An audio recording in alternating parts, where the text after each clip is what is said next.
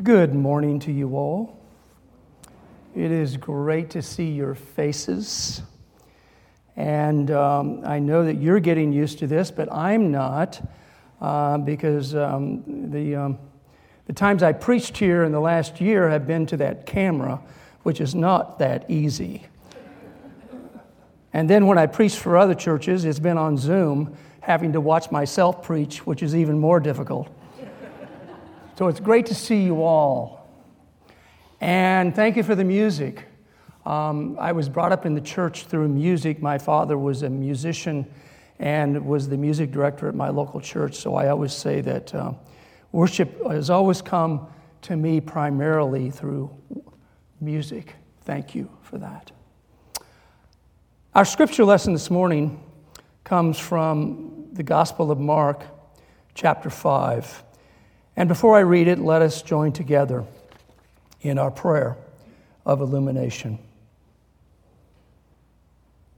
Oh God, send your Spirit to us to open our hearts, that we might discern your word amid the words of Scripture that we read today, so that in hearing your word, we may be formed in the way of Christ for one another and for our world. Amen. Now, amazingly, we printed out this whole text for you in the bulletin, so I'm glad we did that because I'd really like you to follow along. And if you'll note, the very first thing that comes out of the box is that we're in a boat together. And that's what the church is, you know. This is the nave. Did you know that? Church architecture is based on a boat. We're in a boat with Jesus. And the context of this story is a boat. Because this story is a collection of stories that begins after Jesus has given a bunch of parables. And then he got in a boat with the disciples. And you remember what happened. He was sleeping in the middle of the boat. And a storm came up and was beating the boat. And the disciples were terrified. And Jesus calmed the storm.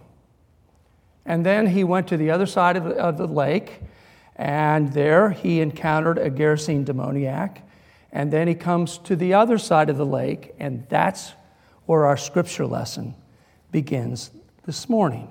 But note, we are in a boat with Jesus throughout this text.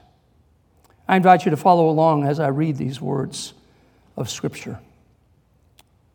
When Jesus crossed again in the boat to the other side, a great crowd gathered around him, and he was by the sea. Then one of the leaders of the synagogue, named Jairus, came to him, and when he saw him, he fell at his feet and begged him repeatedly, "My daughter is at the point of death. Come and lay your hands upon her so that she may be made well and live." So Jesus went with him. And a large crowd followed him, and it pressed in upon him. Now there was a woman who had been suffering from hemorrhages for 12 years. She had endured much under many physicians, and had spent all that she had, and she was no better, but in fact grew worse. When she heard about Jesus, she came up behind him in the crowd and touched his cloak. For she said, "If I but touch his clothes, I will be made well." And immediately, her hemorrhage stopped. And she felt in her body that she was healed of her disease. Immediately aware that power had gone forth from him, Jesus turned about in the crowd and said, "Who touched my clothes?" Well, the disciples said to him, "You see, you are in a crowd, they're pressing in upon you. How can you say, 'Who touched me?'" He looked around to see who had done it. But the woman, knowing what had happened, came in fear and trembling, fell down before him, and told him the whole truth. And he said to her, "Daughter, your faith has made you well. Be healed of your disease." Now, while he was speaking, some people came from the leader of the synagogue to say, "Your daughter is dead. Why trouble the teacher anymore?" But overhearing what they had said, Jesus said to the leader of the synagogue, "Do not fear, only believe." He allowed no one to follow except Peter, James, and John, and the brother of James. When they came to the house of the leader of the synagogue, he saw the commotion of people weeping and wailing loudly. When he entered, he said to them, "Why do you make a commotion and weep? The child is not dead, but sleeping." And they laughed at him. Then he put all of them outside and took the child's father and mother and those who were with him and went in there where the child was. And he took her by the hand and said, "Talitha cum," which means, "Little girl, get up." And immediately, the girl got up and began to walk about. She was 12 years old. At this, they were overcome with amazement, and he strictly ordered them to tell no one about this, but told them to give her something to eat. This is the word of the Lord. What a great series of stories, isn't it? And context makes all the difference in the world, because remember, they're in a boat and we're there with them. And there's lots of things that happens before this story that's important, including the exorcism of the Gerasene demoniac. You remember that scene, don't you? No one could contain this man, and so they chained him and put him in a graveyard. So in a sense, yes, the story starts in a boat with a storm at sea, a storm that is beating the boat, terrifying the disciples. Perhaps the storm represents the personification of evil in the world. In fact, some scholars say so, the principalities and powers that are beating against the church, right?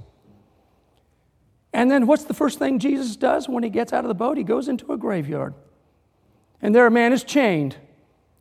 And before he exorcises the demon, he asks for the demon's name. Do you remember? Do you remember what the demon's name is? It's classic, and it's important. It's critical for Mark's gospel. The demon's name is Legion, for we are many. Amazing.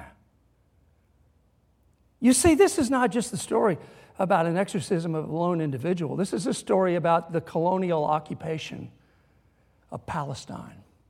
Legion is the occupying force of the Romans. So you could say, yes, this is an exorcism of a lone individual, but what really is going on there, I think, is an exorcism of a colonial disease. That's what's going on in the story. And that's the context for our morning scripture lesson. He gets in the boat, we're in there with him, remember, goes on to the other side, and there he encounters a leader of the synagogue whose daughter is close to death and wants Jesus to come and lay hands on his daughter. He agrees to do so. And a crowd is coming in around them, and then we hear the story of this woman who's had a hemorrhage for 12 years. Now, it's important to recount, and you could read it here, how Mark tells this story, because it's critical to understanding this woman's ailment. It's not just that she's had a hemorrhage for 12 years, but she has been afflicted by a healthcare system that not only did not help her, but made her worse. She's suffered under them. Affliction, suffering, bleeding. Remember that, because it's critical to the process of Mark's story of Jesus in chapter 5 of Mark. And when she hears it is Jesus, she says, if I just touch the hem of his garment, I will be healed. And so she elbows her way through the crowd and touches. Can you imagine the scene? Touching the hem of the garment of Jesus. And she feels the power immediately. And she feels the healing immediately. As does Jesus feel power coming from his body. Kind of amazing description of healing, isn't it? And then he says, well, who touched me? The disciples are surprised by this because people are pressing in around him. There's a lot of people touching him, but Jesus has in mind one person because power has come from his body. A power of healing and connection has come from him. The woman, knowing that it is her, then comes and places himself before the feet of Jesus, said, it is I, tells him the truth about the situation. And Jesus says, your faith has made you well. Be healed of your disease. Now, you know what's fascinating about that story? Is Mark not only tells us about the suffering, the affliction of this woman under many physicians, which suggest that a healthcare system that in that ancient world was not attending to people like her. That it was not attending perhaps to her marginal status, perhaps, maybe. I think maybe Mark is making that point. But Jesus is. Jesus is connecting deeply to her status. Jesus is in solidarity with her. In spite of the systems out there that have forgotten her and drained her and exploited her, Jesus stands in solidarity with her. And it's important to note the words. Remember what I said.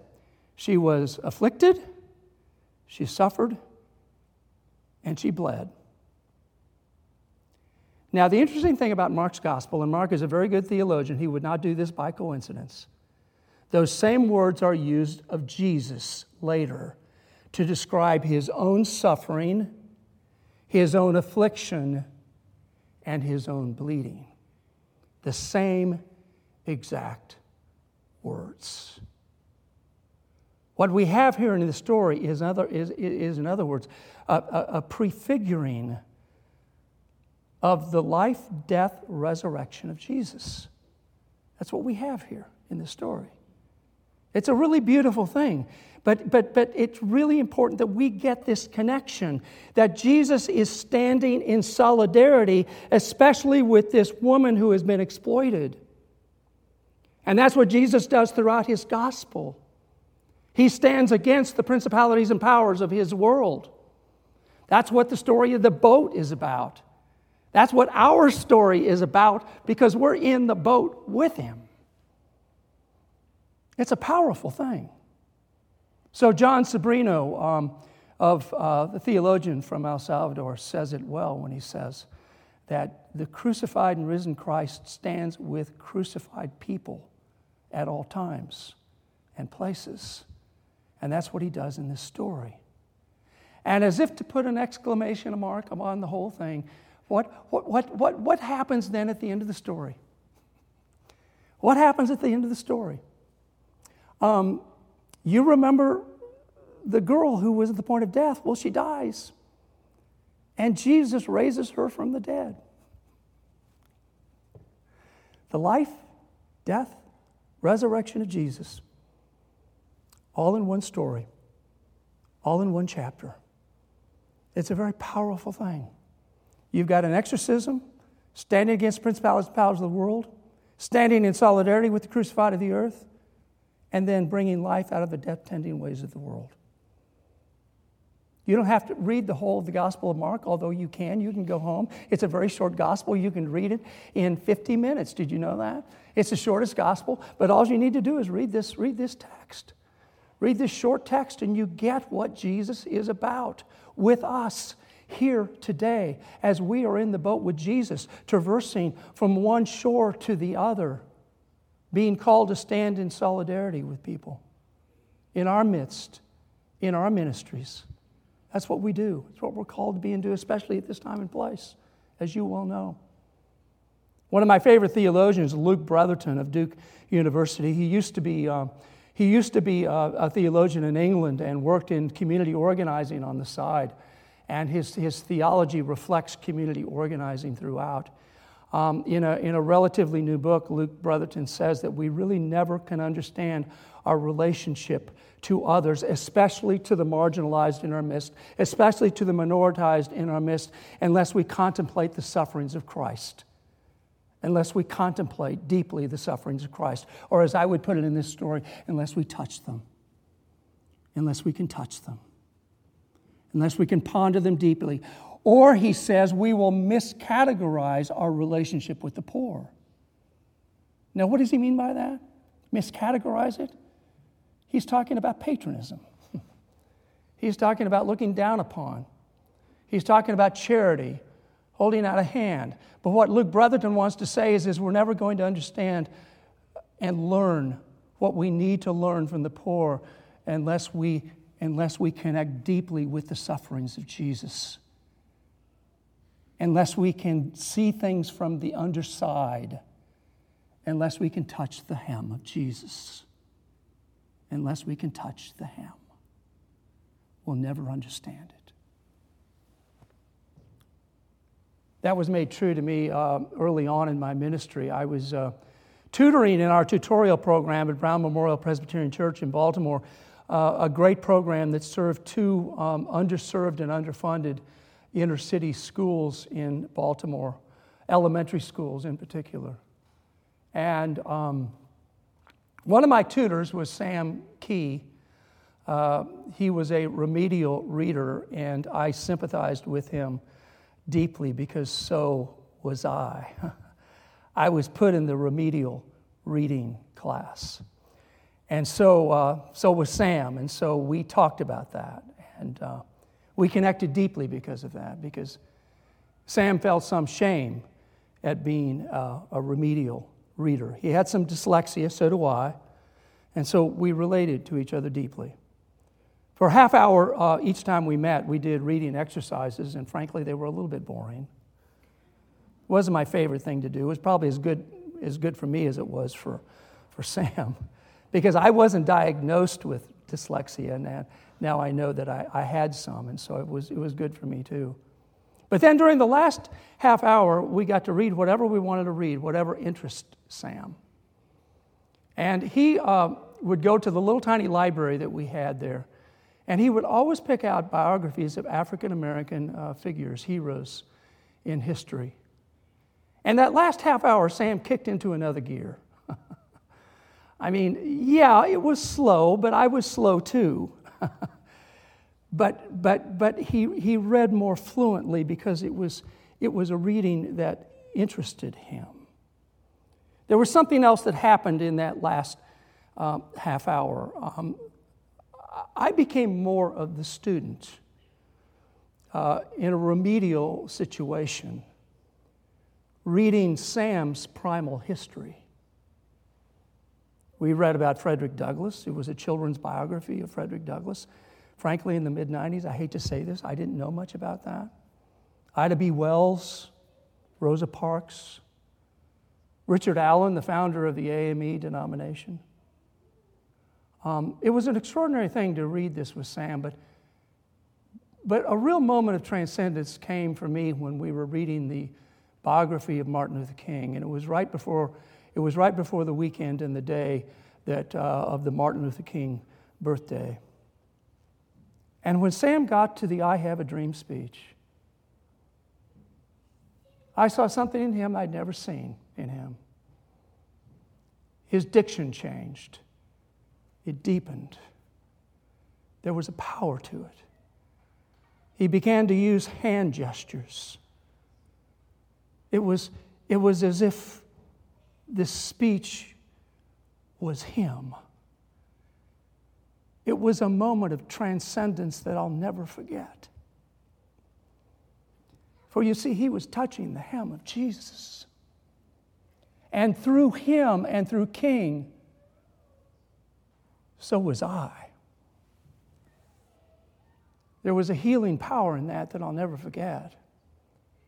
Because I realized I was learning something from Sam that I needed deeply to learn. Again, I was the student. He was the teacher. I was rubbing up against the suffering, the life, death, and resurrection of Jesus. And it's continued to this day. It's been a long process of transformation. As I'm sure you would acknowledge it has been for you, especially this last year, right? And especially as we get back to normal, or are we getting back to normal? I hope not. I hope not. I hope we never get back to normal. I hope we continue to rub up against the sufferings, the life, death, and resurrection of Jesus, and rub up against them through our African American friends, through stories that are not our own, but stories that can touch us deeply and can bring a transformation in our lives.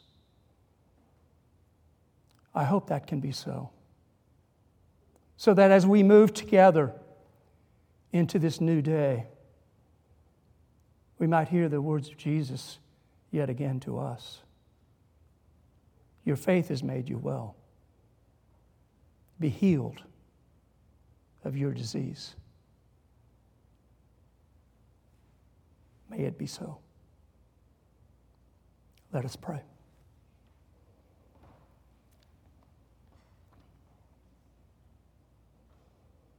Oh God, for the power of your story,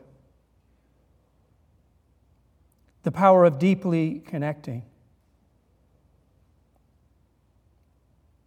the power of the suffering, the life, death, and resurrection of Jesus that continues to touch our lives and takes us to the places where we need to go, the marginalized places of our world where we learn what we need to learn, where transformation and healing take place.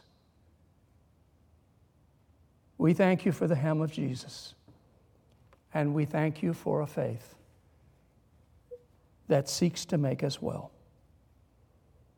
And the people said, Amen.